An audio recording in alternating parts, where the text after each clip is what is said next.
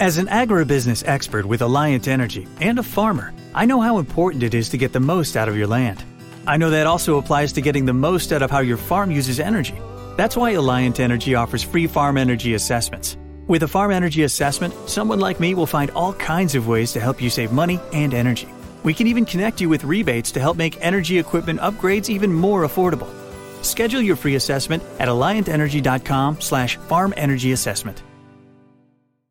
Getting that just right temperature, or getting an energy-efficient appliance. It's not only about making smart changes today, it's about creating brighter tomorrows with simple steps to save energy.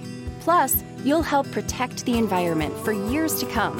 A better world for you, your family, and your community. Get started with rebates and discover what energy-efficient choices can help you power what's next at alliantenergy.com/rebates. You are listening to Dove Valley Deep Divers with Eric Trickle and Lance Sanderson. Ball comes out of the hands of Newton. It's on the ground, picked up by TJ Ward at the 4-yard line. Vaughn Miller did it again. On Overtime Media. Mile high hello, everybody in Broncos country. Welcome into another episode of the Dove Valley Deep Divers podcast. I am your host, Lance Sanderson, and joining me, as per usual, is my good friend and colleague. He is Mile High Huddle's senior NFL draft analyst, the one and only Eric Trickle. Eric, camp's been going pretty decently so far. Obviously, we had the bad news with Tim Patrick, Demario Crockett, and stuff like that. It's been kind of a, for the most part, interesting way of going about things. No 7-on-7s, no 1-on-1s, a lot of teamwork, a lot of slow jog through days like today. So there's not a whole lot of information to come out from anything from today's practice, but you've been gleaning a lot of very positive information from people we've talked to, people from that I have talked to as well. How are you doing? And are you kind of absorbing everything organically and as quickly as possible, pretty much? Yeah, I mean, I'm reaching out to everybody I know to get any kind of additional information besides what's being put out on Twitter of how these guys are doing. And one thing that really stands out is how much the players seem to love the way that this coaching staff is doing things. They love these days where they're able to sit back and kind of have like more of a walkthrough type day. It gives their body a rest. And it's not, for me, it's not that big of a deal. They're still getting the work in. They're still, doing walkthrough. It's part of the installation of everything, of players getting used to it. I don't have any issues with it. I can understand to a degree as to why others do. But players love it, and players are very happy for it. I mean, Draymond Jones, he kind of poked fun at it a little bit yesterday. Somebody asked him about wanting to do padded practice, and he said every day, and then he's like, I'm lying. Kind of poking fun at that aspect. It's like, you don't want players to constantly put their bodies, like doing damage to their bodies in practice and stuff like that. So even though they're still practicing and working at it, it's kind of like a semi-rest day, which is, again, it's great to see. It really is. And honestly, it's kind of a breath of fresh air. And from what I understand, Nathaniel Hackett's kind of adopted this philosophy from not only just his last stop in Green Bay, but being back with the Jacksonville Jaguars before it, multiple stops across the NFL landscape. So for him to understand and really communicate with his players and show that, hey, we do care about your bodies. We do want to change the way that things are going. We're not going to slam and crack heads every single day. Like it is really a breath of fresh air to see just this change in philosophy. And it's a far cry different from what Vic Fangio was even doing over this last coaching regime. I mean, the other day, Dalton Reisner was talking about it on 104.3 The Fan with Stokely and Zach, and he said that, we would go 3 or 4 days in a row where we were just hitting each other super hard and just going hard. And by the time you got that third or fourth day, your muscles get tired. The fatigue sets in. It turns into one of those dog days of camp where you just don't want to go out there. And the tempo slows just by itself organically because the players are tired. It's a huge separation from what we've seen even back 20 years ago, where it was padded 2-a-days out in the summer heat. And the players back then, there's a lot of players that have some issues with the way that some of these camps are going, but they understand and they wish that they had this similar kind of thing. So it's a lot of fun to see the way that this team is starting to work together. The leadership's starting to come together, and these players are really starting to appreciate what they're doing out there, getting the mental reps and stuff like that. So to me, I love what's going on here, guys. We got a great show coming at you guys today. We're going to continue our 53-man roster breakdown. Today, we're going to do the offensive line and interior defensive line only. We're going to do defensive tackles and stuff like that. Separate the edges and the linebackers off. That'll be next week, and then we'll do the defensive backs after that. But before we get started, guys, we do have to give a huge shout-out to our newest sponsor, PristineAuction.com. Eric, what's going on with Pristine Auction? Well, how about this for a giveaway? A signed Javonte Williams helmet.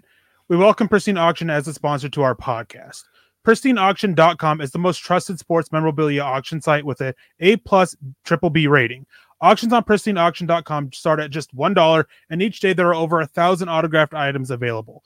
So you win signed authentic signatures at affordable prices. Just last week, an autographed Justin Herbert jersey sold for $110.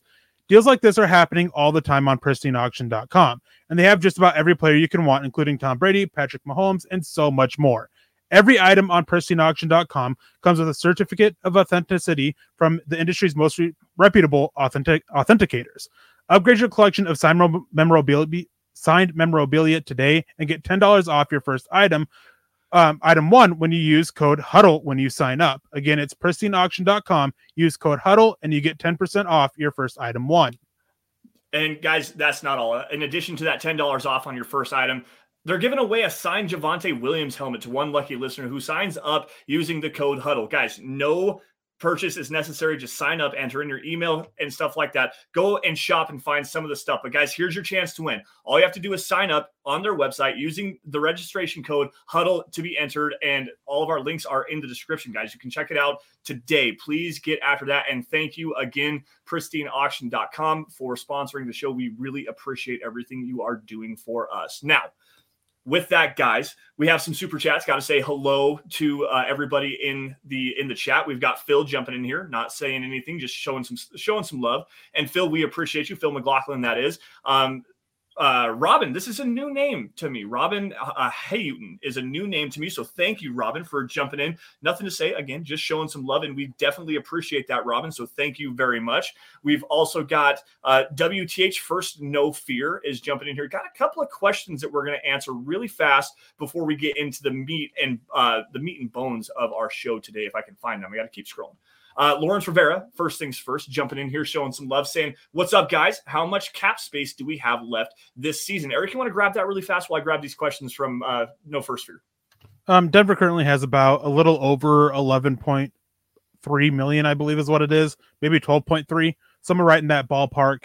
They'll probably add a little bit more over the coming weeks with some cuts, maybe even potentially players traded away. But it's a good amount to go into the season with. I mean, teams typically look to have about 8 to 12 million in available cap space for, in-season signings, for injuries and stuff like that. So it's not a bad number, for bad position for them to be in. Yeah, it's kind of nice. They can go and fill some holes. Maybe it sounded like they were looking at a linebacker over the last couple of days. Anthony Barr, there was some news about him. He just signed in Dallas on a 1-year, $2 or $3 million deal, something like that. The Broncos have some cap space to go and afford to be able to do something like that. They've made a couple of moves already in signing Max Borghi the other day. They brought in Darius Shepard, who made a huge play on essentially his first play in practice, catching a 60-yard touchdown pass from Josh Johnson. So they have the flexibility to go and fill some holes if they need to. They maybe lose another guy to injury. Knock on wood, we don't want that to happen, of course. But if something like that does happen, they have at least enough room to be able to do that. I want to grab this question, though.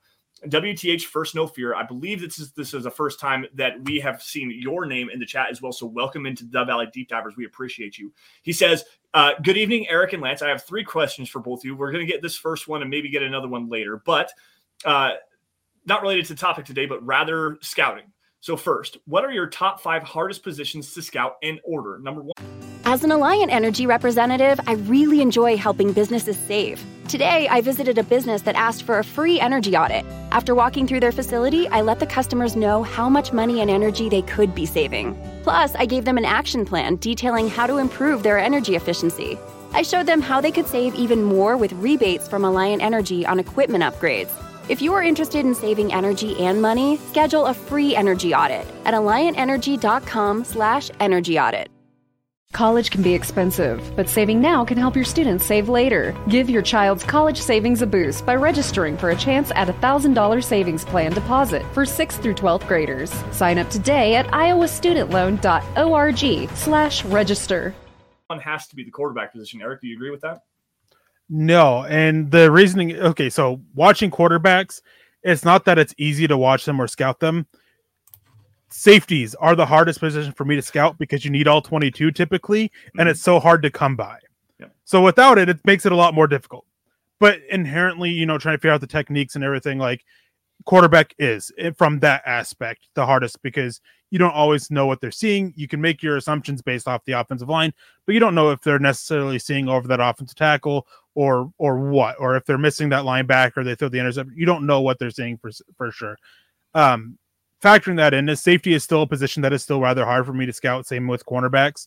Those are two positions that I typically have a lot of misses on a yearly basis.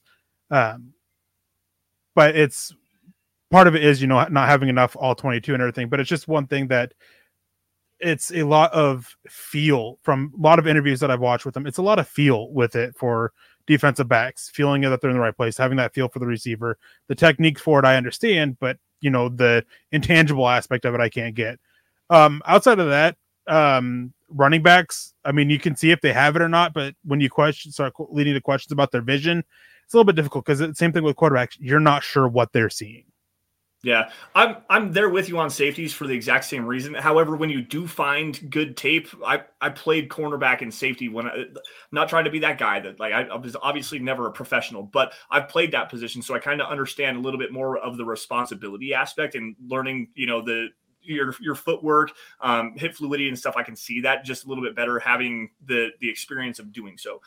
That said, it is so hard to do those guys because you don't understand exactly what their assignment is. You don't know their mentality of how they go about playing the position. You can see their techniques all you want to, but you don't know if they're supposed to pass off or they have help over the top or they think they have help over the top when they really don't. So that is a very difficult thing for me.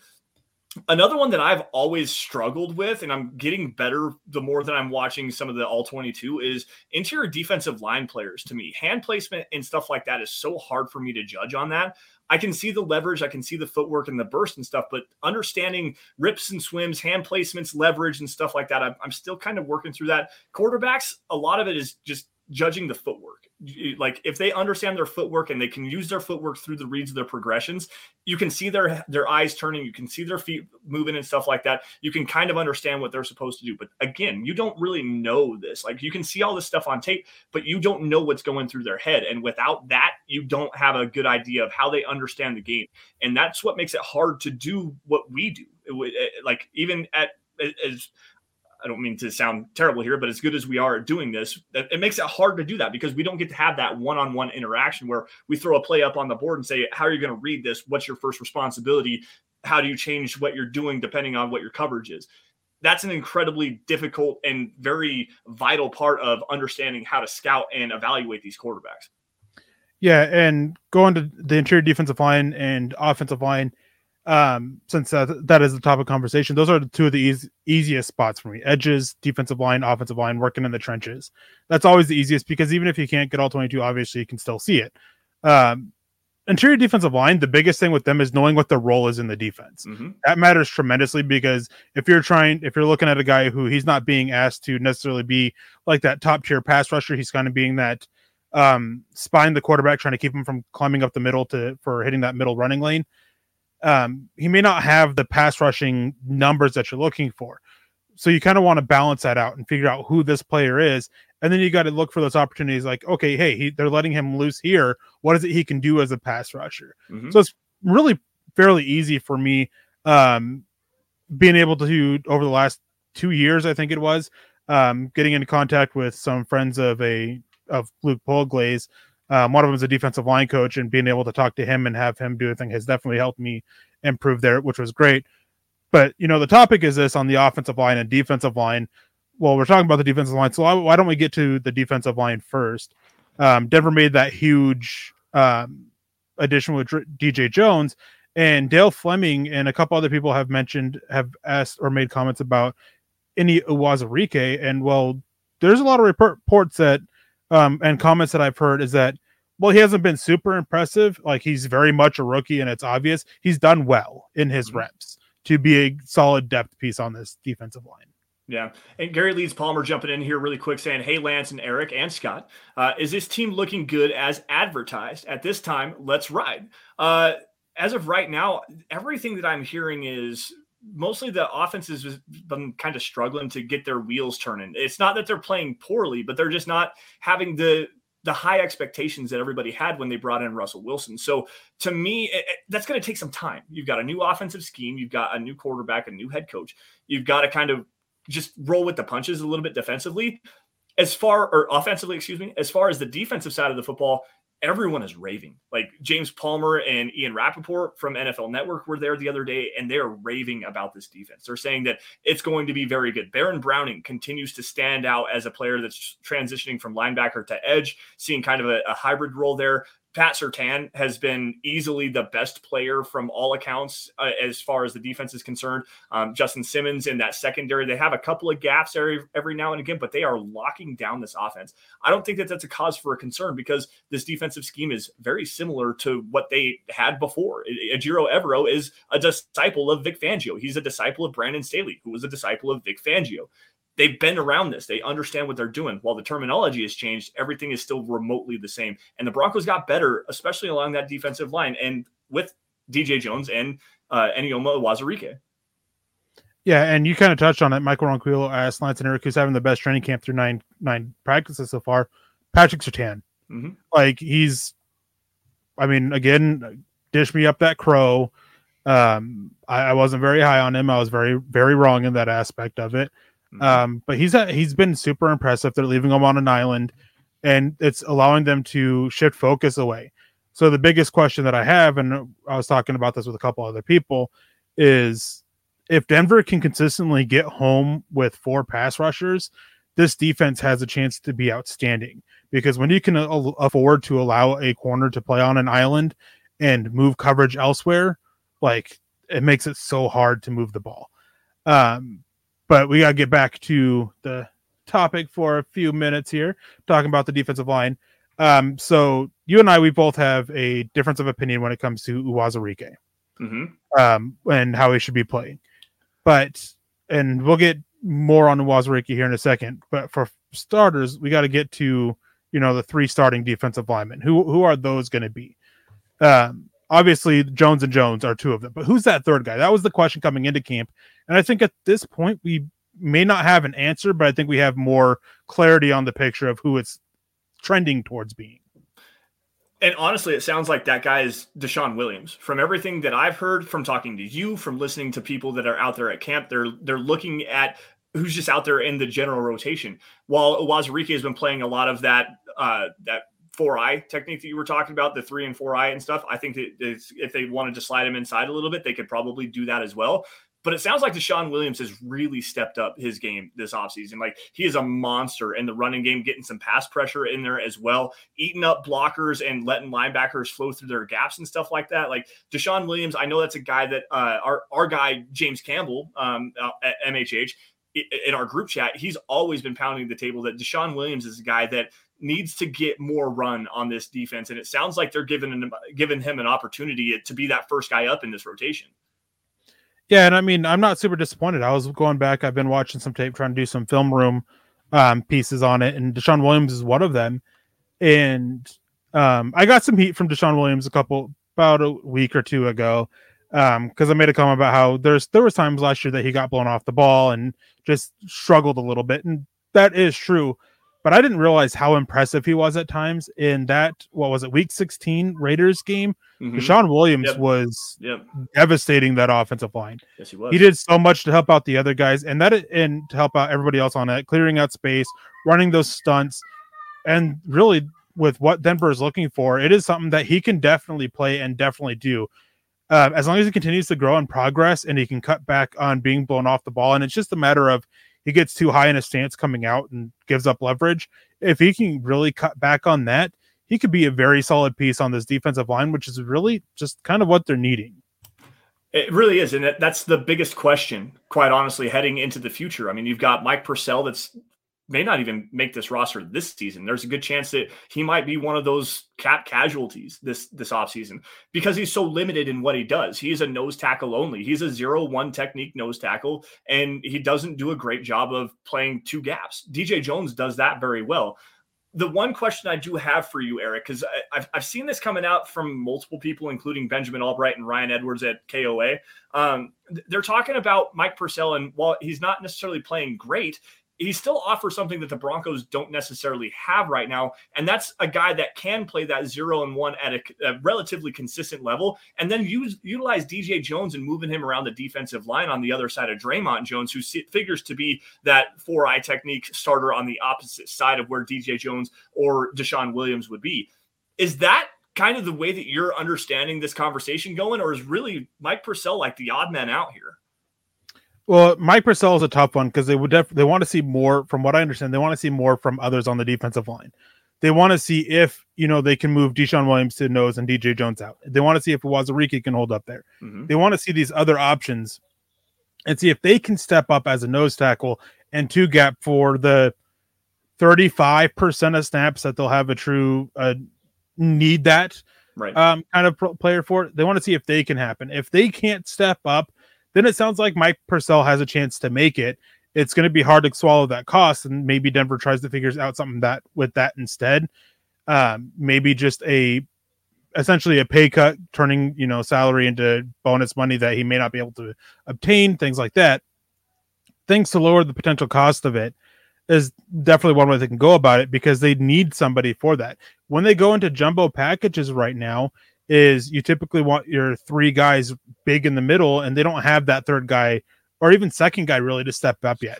Waziriki is probably that third one, but he's got to step up and he's got to develop still.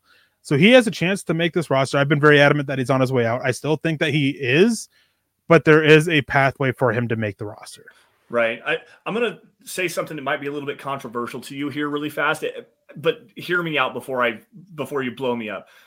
You've got Waziriki, who projects to be an elite interior pass rusher. Like that guy with the length and the burst and the athleticism that he does possess. This kid's a freak. Like he plays with his hair on fire. He's got some issues in the running game though. Like there's some play strength. He doesn't play to his length nearly as much as he probably should when it comes to taking on blockers, especially as a two gap guy. He gets pushed off the ball a little bit too easy. The Broncos have another guy like that they drafted a few years ago in McTelvin Agim, a guy he's a very good pass rusher. You can slide him all over the defensive line. They did that when he was back at Arkansas a couple of years ago, but he's never truly developed as that run defender that they need to have. When he's on the field in pass rushing situations, he's a monster. Again, another guy that plays with his hair on fire. So if you had to choose between one of the two, obviously Waziriki is probably the way you're going to go because he is the incumbent draft pick. But what do you do with McTelvin Agim right now? Like, where does his role fill in on this defensive line? They both have similar issues. But he has similar issues, but the way you can use him is a little bit different. He's not a guy that you're going to be lining up as a 0-3 technique consistently. Right, yes. He's going to be that 4-eye, that 5 technique, which is where I think that Waziriki's best spot is, but he has the size and enough strength to move inside a little bit. So you're looking at McTelvin Agim more for as a primary backup to Draymond Jones, whereas Waziriki is probably more of a primary backup for the opposite spot where you want to be a little bit bigger, you want to be a little bit stronger, where Deshaun Williams is projecting to start right now. So I think those four all make this squad, with DJ Jones being that fifth one. The question is who is that sixth one for me? I have it personally, Matt Henningsen, but I think it is a close battle there between, do they go with another pure outside guy and go with the versatility of Waziriki or Williams, or do they just go with Purcell and use Waziriki and Williams more so on the outside? I could see them going either way. I have it Henningsen over Purcell simply because of cost. Yeah. But that sixth spot comes down to those two players for me. I'm actually with you on that one because Purcell, we've talked about it multiple times. It's, I think, 4.2 or something like that. I think the Broncos could save $3.5 million or something like that. I can't remember the exact specifics of it. We've talked about it 25 times and I can't remember, but that's a lot of money. The Broncos could have to, again, go and make another move where they can go and bring in another off-ball linebacker, replace a guy that got hurt, potentially address the right tackle position if somebody goes down there. There's news about that, by the way. Billy Turner may not be back. It sounds like they're trying to get him back for week 1, but he hasn't been practicing. It's been Calvin Anderson the entire time there. To kind of break into our offensive line conversation here. But to me, being able to save that extra money for on a Mike Purcell, with his limitations of him not being able to move around, Henningsen's not a guy you want to line up as a 0-1 technique, if at all possible. I mean, you may not even want to play him as a 2-eye. Like, he's going to be a 3 technique to 5 technique. That's his solidified role on this defense. Having that, I think, is actually going to be a little bit more valuable based on what the Broncos have behind them and the guys that they have on the edge and the hybrid linebackers they have in a Baron Browning and a Nick Bonito, guys that can line up off the ball, come from multiple different angles. You don't need to have that 0-1 technique. Like you said, 35% of the time they actually use a 0-1 technique. So to me, I think the easy math here is to bring Henningsen aboard. And unfortunately, I hate to do it, Mike Purcell has to be the guy out of here. Yeah, I'm going to College can be expensive, but saving now can help your students save later. Give your child's college savings a boost by registering for a chance at a $1,000 savings plan deposit for 6th through 12th graders. Sign up today at iowastudentloan.org/register. Not long ago, everyone knew that you're either born a boy or girl. Not anymore. The Biden administration is pushing radical gender experiments on children, changing their names, clothes, identities, and bodies. Joe Biden and his left-wing allies push boys to take estrogen to appear more feminine. They push girls to take testosterone so they grow facial hair. Biden and progressive leaders promote puberty blockers to keep kids from developing to normal men and women. These drugs can leave you sterile, infertile, impotent. Joe Biden and the new left even promotes surgery on teens and young adults, removing breasts and genitals. They want boys in our daughters' bathrooms and sports teams. And now, the Biden administration is planning to issue new rules that would force doctors to prescribe dangerous drugs and worse. Tell Joe Biden and left-wing leaders across America, hands off our kids. Paid for by America First Legal. grab some comments real quick, say hello a little bit to the chat. We have K-Hop in here asking, remember when people wanted Caleb Farley? Yeah, I was one of them. Me too. And on the field, like, he was great and he was a good prospect and everything. Health has just been an issue, and it's continued to be an issue for him. Jake goes, that says I have a good feeling about the defense for sure. I definitely do as well. Mm-hmm. Kathy Lund comes in, says, hi fam, sorry I'm late. What I missed?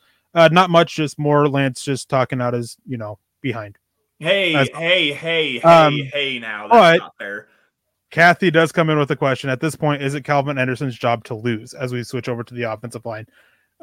Basically, yeah, that's kind of how it seems to be. They really wanted Billy Turner to come in and compete for it, but he's still out with the knee injury. Tom Compton's dealing with the back injury. Calvin Anderson has taken the job, and I don't want to say he's ran away with it, but I mean, it's not hard to outpace limping players. So it's kind of his by default. And Cameron Fleming seems to be poised to be that backup spot unless they're able to get Billy Turner back. But really, for all intents and purposes, the starting offensive line seems to be set. It's just now questions about what the depth is. They haven't formally announced anything, but basically looking at what they're doing in practice, there seems to be a standard top 5. Yeah, and Calvin Anderson seems to be that starting right tackle. And I know that, Eric, you said it was kind of by default, and I agree with you on that because there's not really any viable competition. They bring in Cameron Fleming late, and then they bring it. They have, I think it's Zach Johnson or something like that is another player, and he keeps jumping off sides. They have another player, Ben Braden, who they've been trying to play at guard a little bit, but he's been swinging around and kind of moving all over the place. But nobody's stepped up or stepped out and showed out. Calvin Anderson, while he hasn't been a guy that's like super flashy and like, hey, this is probably the future of the right tackle position, from all reports that I've heard, even talking with you, Eric, he hasn't been terrible. Like, he hasn't been a liability at the right tackle position. So to me, that is actually a big shining light for this offensive line, because we've been looking for a quality right tackle since Orlando Franklin left in free agency. Like it's been before that, time. it was when they moved Orlando Franklin from right tackle to left guard. Exactly, yeah, and they had Ryan Harris playing there for a little bit. Like it's been a while since the Broncos have had a quality right tackle, and if Calvin Anderson can show up and at least not be a turnstile liability like the Michael Schofields or the Menelik Watson injuries that you had, Donald Stevenson was absolutely terrible. Elijah Wilkinson, and I like Big Eli, but at the same time, he was not good at right tackle. Like if Anderson is the guy that's going to take the job, then credit to him, especially with his story. That's like he might be the most interesting man on this Broncos team. Yeah, I mean, it's definitely needed, as you said, that they needed to go and develop somebody for the long term, and he seems to have the best shot about it. That my question for it is, we've seen him at right tackle before, and it's been far worse than what we've seen from him from left tackle. Mm-hmm. So I'm still on that point of it's great to hear that he's doing a good job in practice. I want to see him do it in game. I want to see him perform at this level, at this caliber in it. And as for the rest of the offensive line, it's pretty much the same. Garrett Bowles was expected to be the left tackle. Dalton Reisner seems set, barring any potential trade, seems to be set for left guard. Lloyd Cushenberry, he's still struggling at it, but I mean, it seems to be his job at center. Quinn Miners at right guard. Luke Wattenberg is very much a rookie. He's struggling. Graham Glasgow, they seem to like to at guard and a backup center. Netani Moody, he's definitely getting run with the ones. There's no denying that fact. Mm-hmm. But everything I've heard is that there is a clear gap between him and then Miners and Reisner. There's a clear gap there. They still want to work on developing him for a little bit. And they're trying to cross-train him a little bit of getting him settled down at both guard spots, because he definitely did far better at left guard than he did right guard. And so they want to keep watching that. Left tackle, the backup there. I mean, it's just going to be some moving pieces for it. So, I mean, offensive line for me, I mean, as I said, for the starting spot or for starting five, it's set, and depth seems to be pretty obvious because it's a numbers game at that point. You can only keep 9 or 10 offensive linemen, really. So I think it's fairly set. And I guess the one question that I have for you to break this up just a second, I want to go back to the depth here a little bit. With Compton and with Billy Turner being the guys that the Broncos obviously made as like the priority free agents to bring in to help bolster the depth or maybe even potentially steal a starting spot. Obviously they're injured, so you're not getting a good look at those guys. They're not practicing and stuff like that.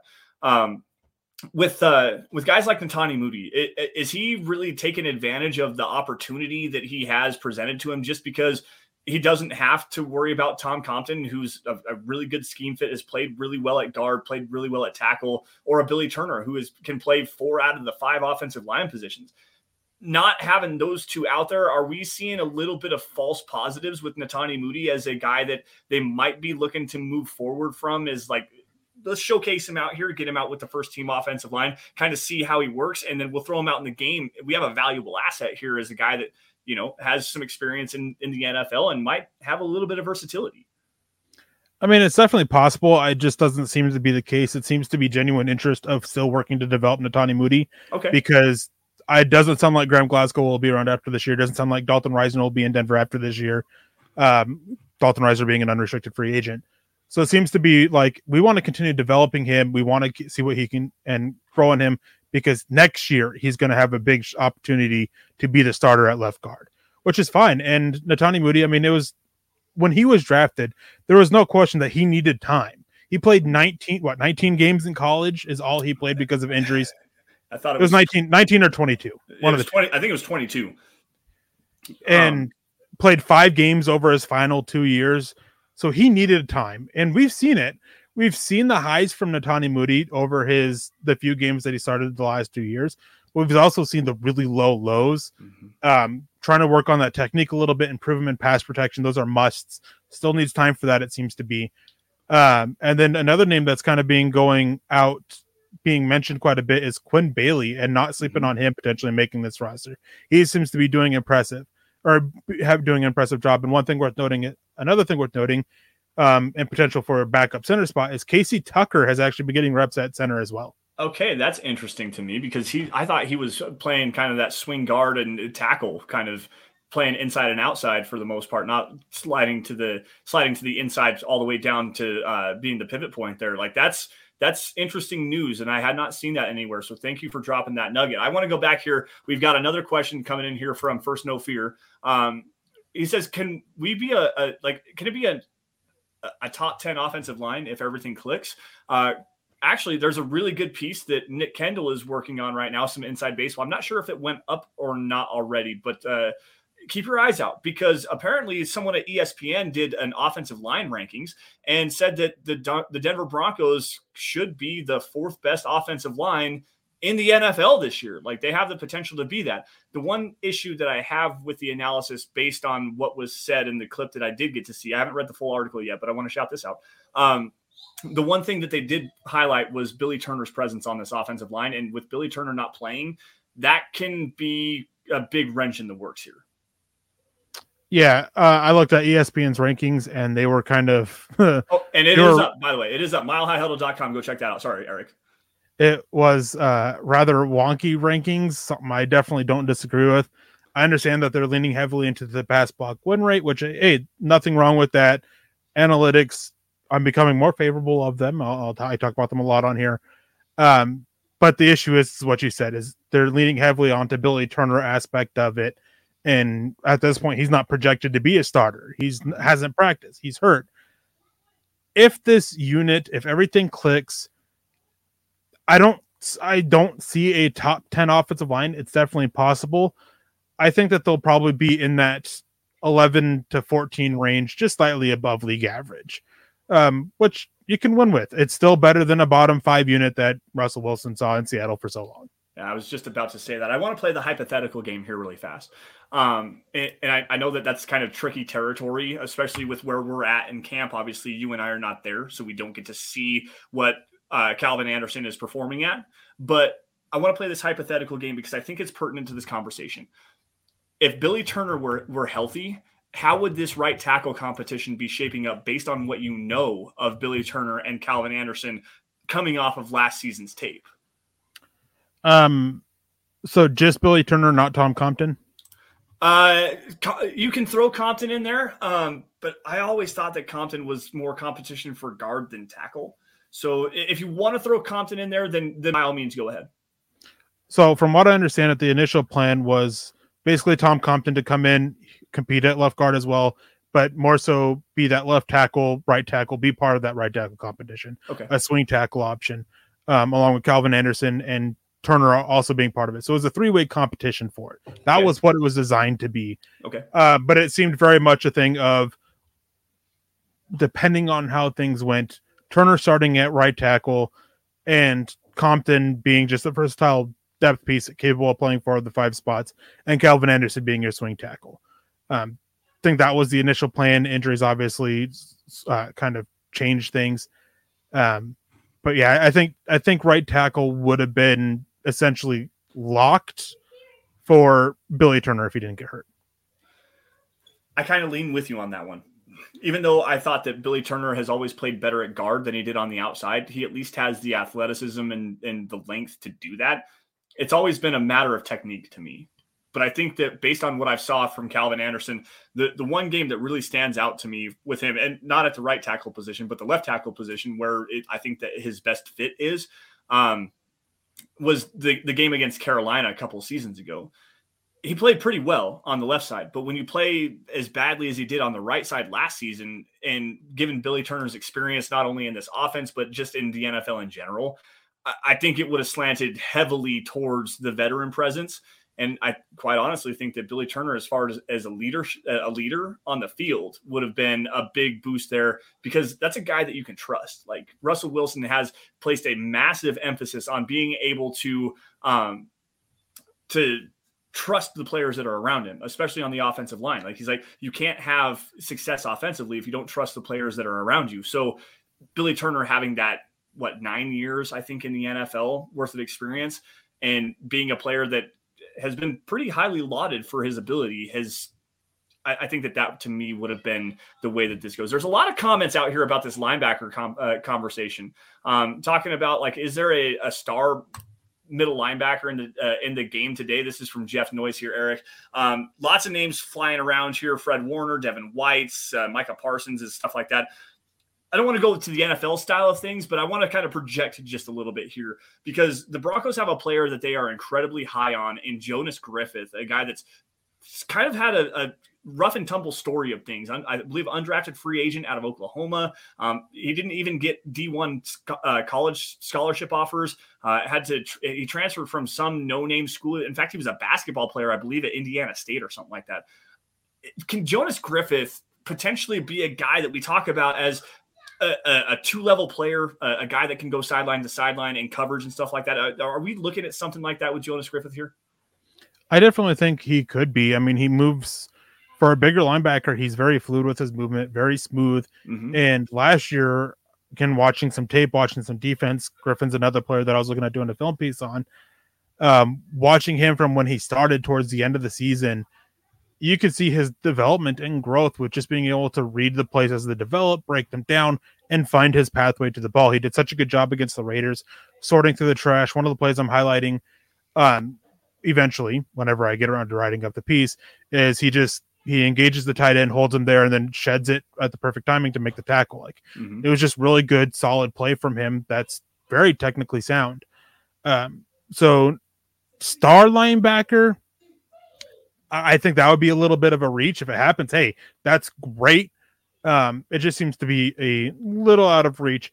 And nowadays, I mean, there's plenty of really good linebackers in it. It's not the NFL game. I mean, we joke on here a lot that linebackers don't have value. Same thing with running backs.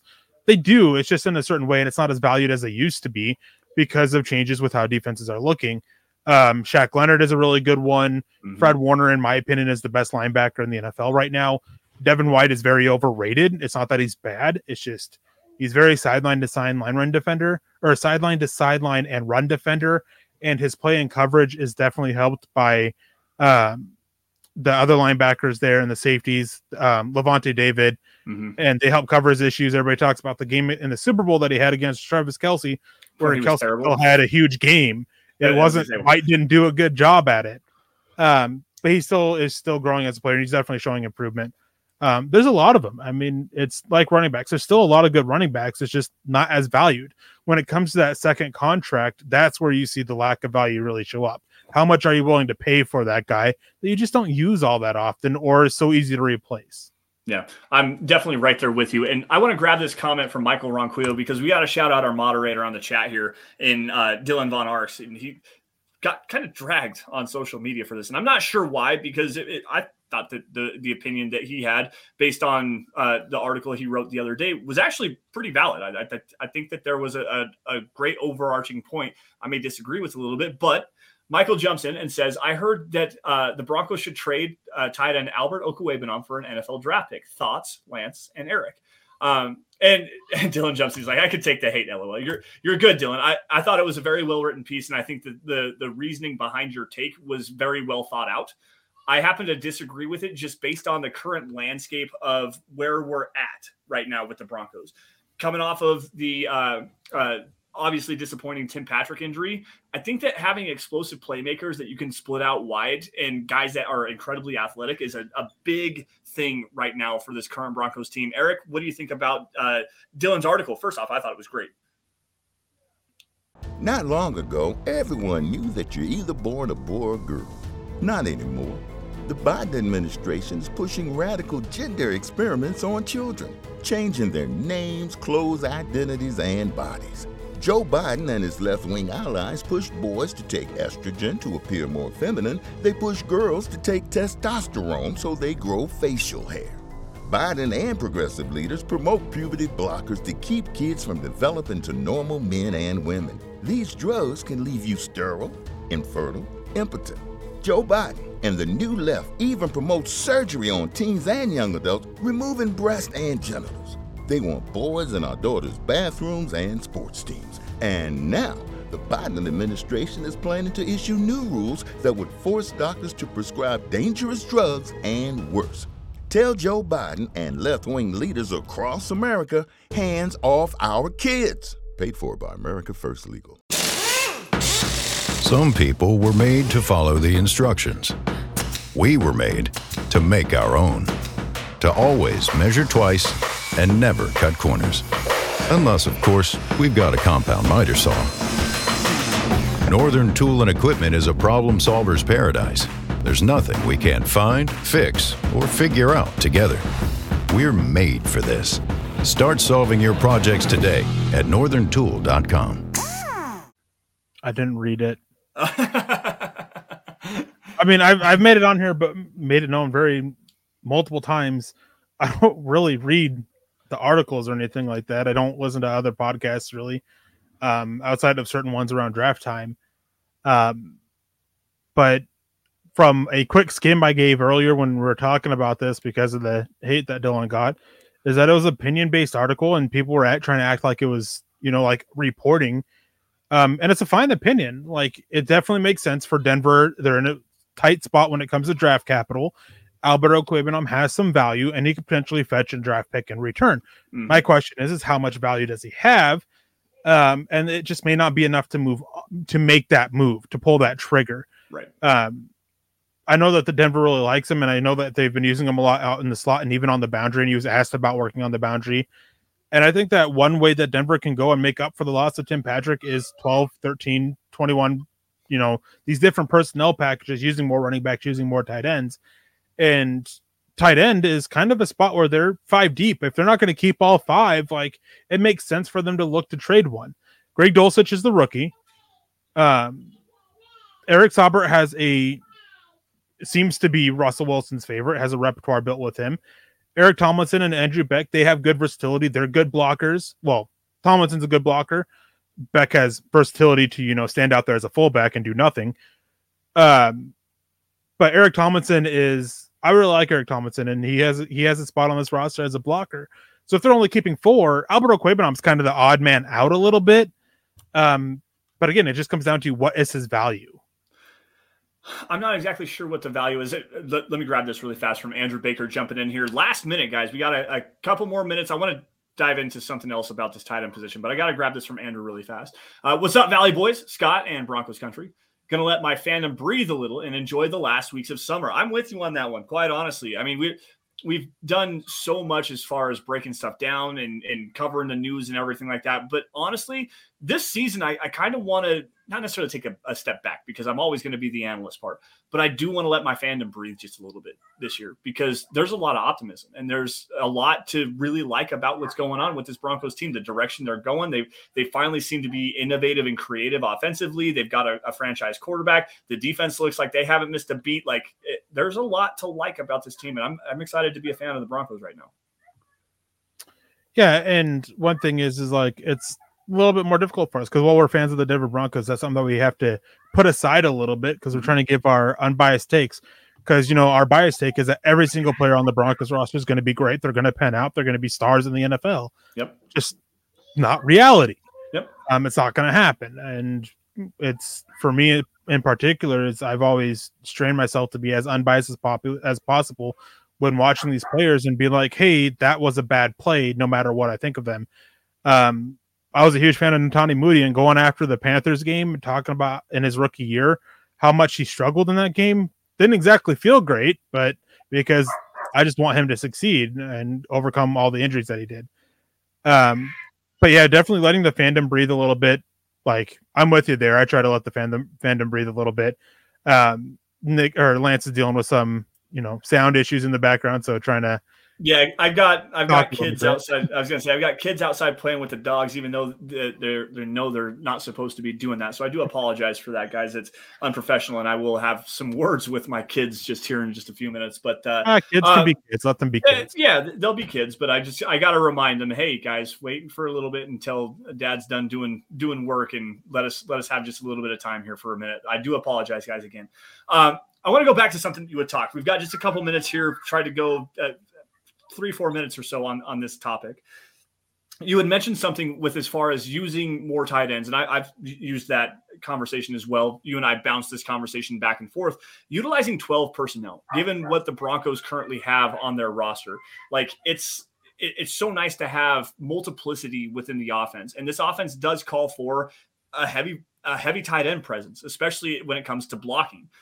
Utilizing the 12 personnel package where you can get 2 tight ends on the field, 1 running back, 2 tight ends, 2 wide receivers, or even 21. So 2 running backs, 1 tight end, and 2 wide receivers. I think that's a really good way to go about kind of mitigating the loss of Tim Patrick in this offense.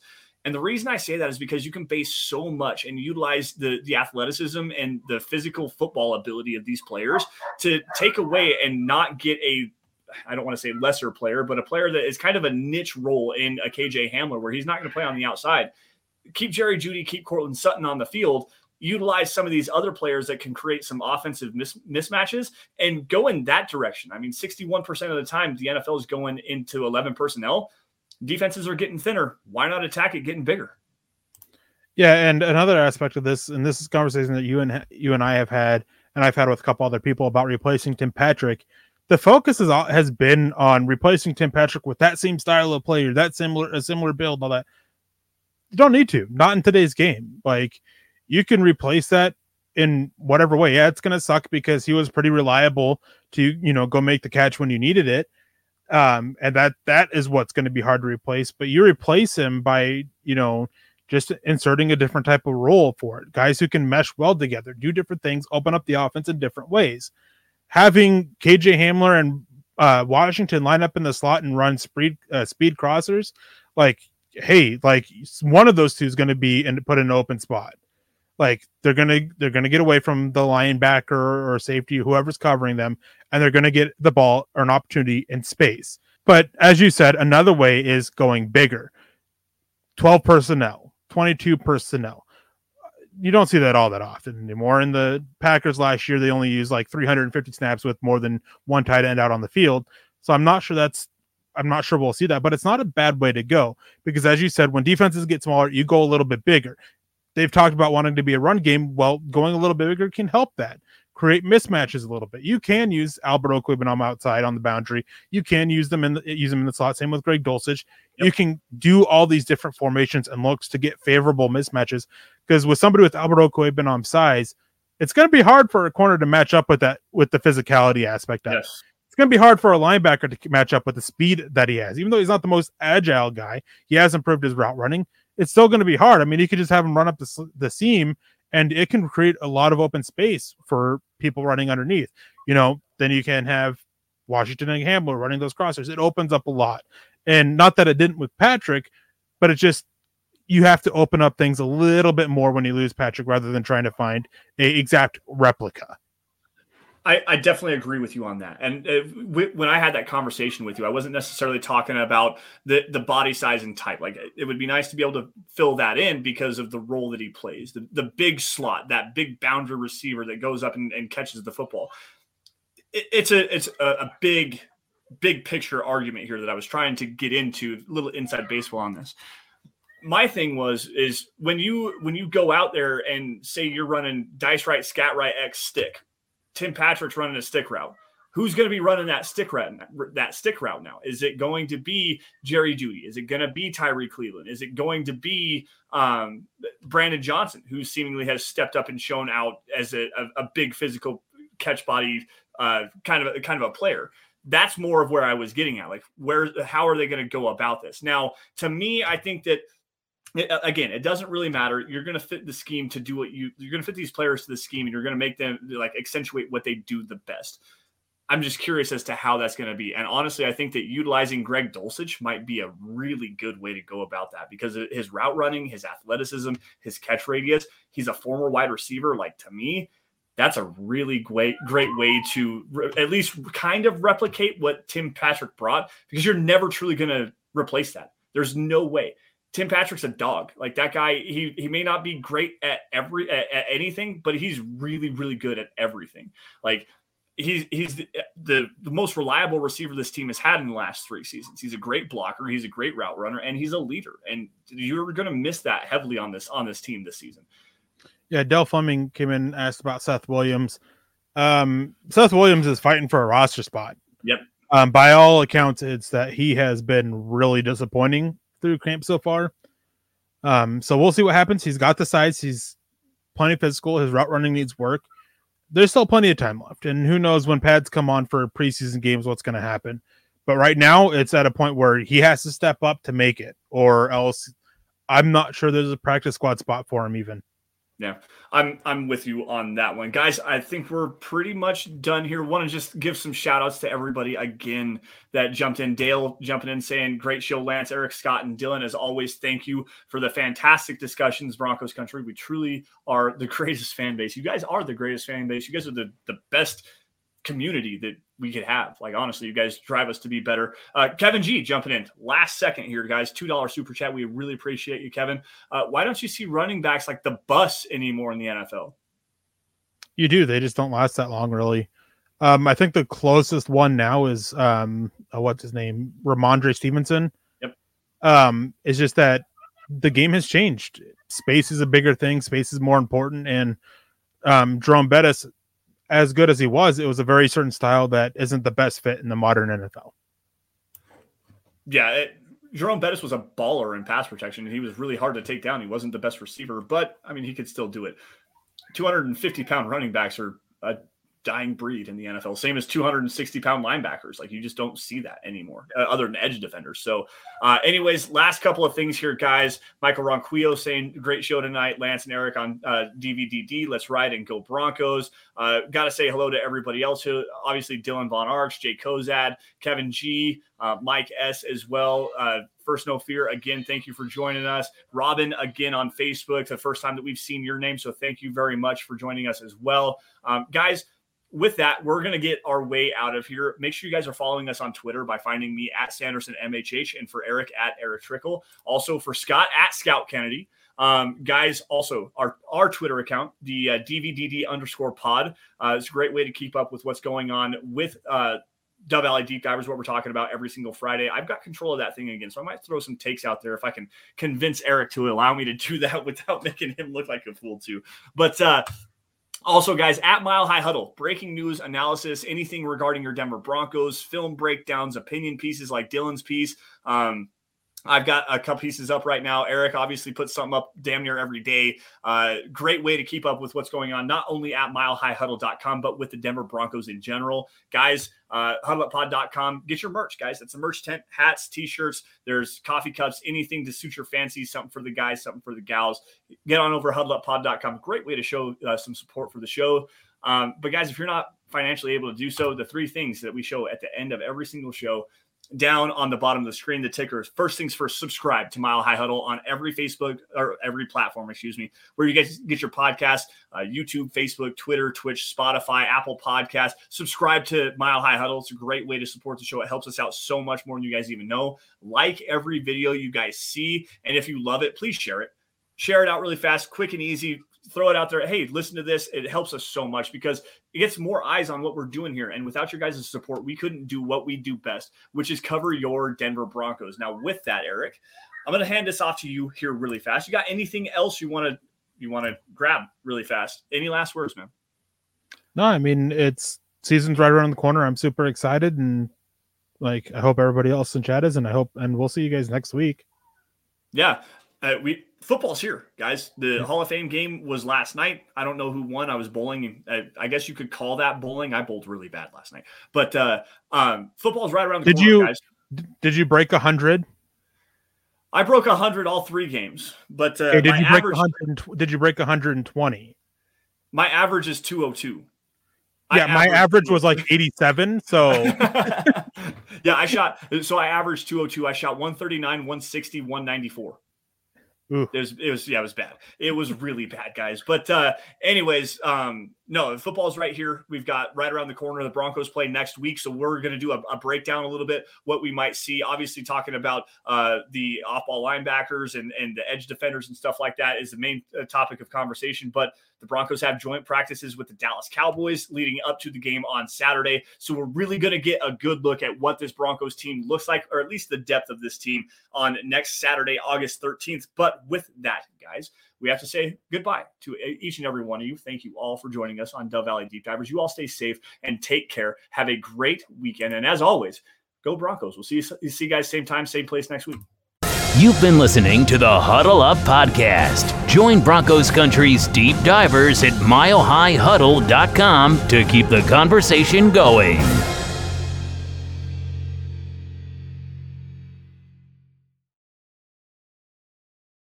Not long ago, everyone knew that you're either born a boy or girl. Not anymore. The Biden administration is pushing radical gender experiments on children, changing their names, clothes, identities, and bodies. Joe Biden and his left-wing allies push boys to take estrogen to appear more feminine. They push girls to take testosterone so they grow facial hair. Biden and progressive leaders promote puberty blockers to keep kids from developing to normal men and women. These drugs can leave you sterile, infertile, impotent. Joe Biden and the new left even promote surgery on teens and young adults, removing breast and genitals. They want boys in our daughters' bathrooms and sports teams. And now, the Biden administration is planning to issue new rules that would force doctors to prescribe dangerous drugs and worse. Tell Joe Biden and left-wing leaders across America, hands off our kids. Paid for by America First Legal. Mary redeemed a $50,000 cash prize playing Chumba Casino this year. I was only playing for fun, so winning this was a dream come true. Chumba Casino is America's #1 social casino experience. It's serious fun. With over 80 casino-style games to choose from, you too could win life-changing amounts of cash. Be like Mary. Log on to ChumbaCasino.com and give them a whirl. That's ChumbaCasino.com. No purchase necessary. Void or prohibited by law. 18+. Terms and conditions apply. See website for details. The voice in the preceding commercial was not the actual voice of a winner.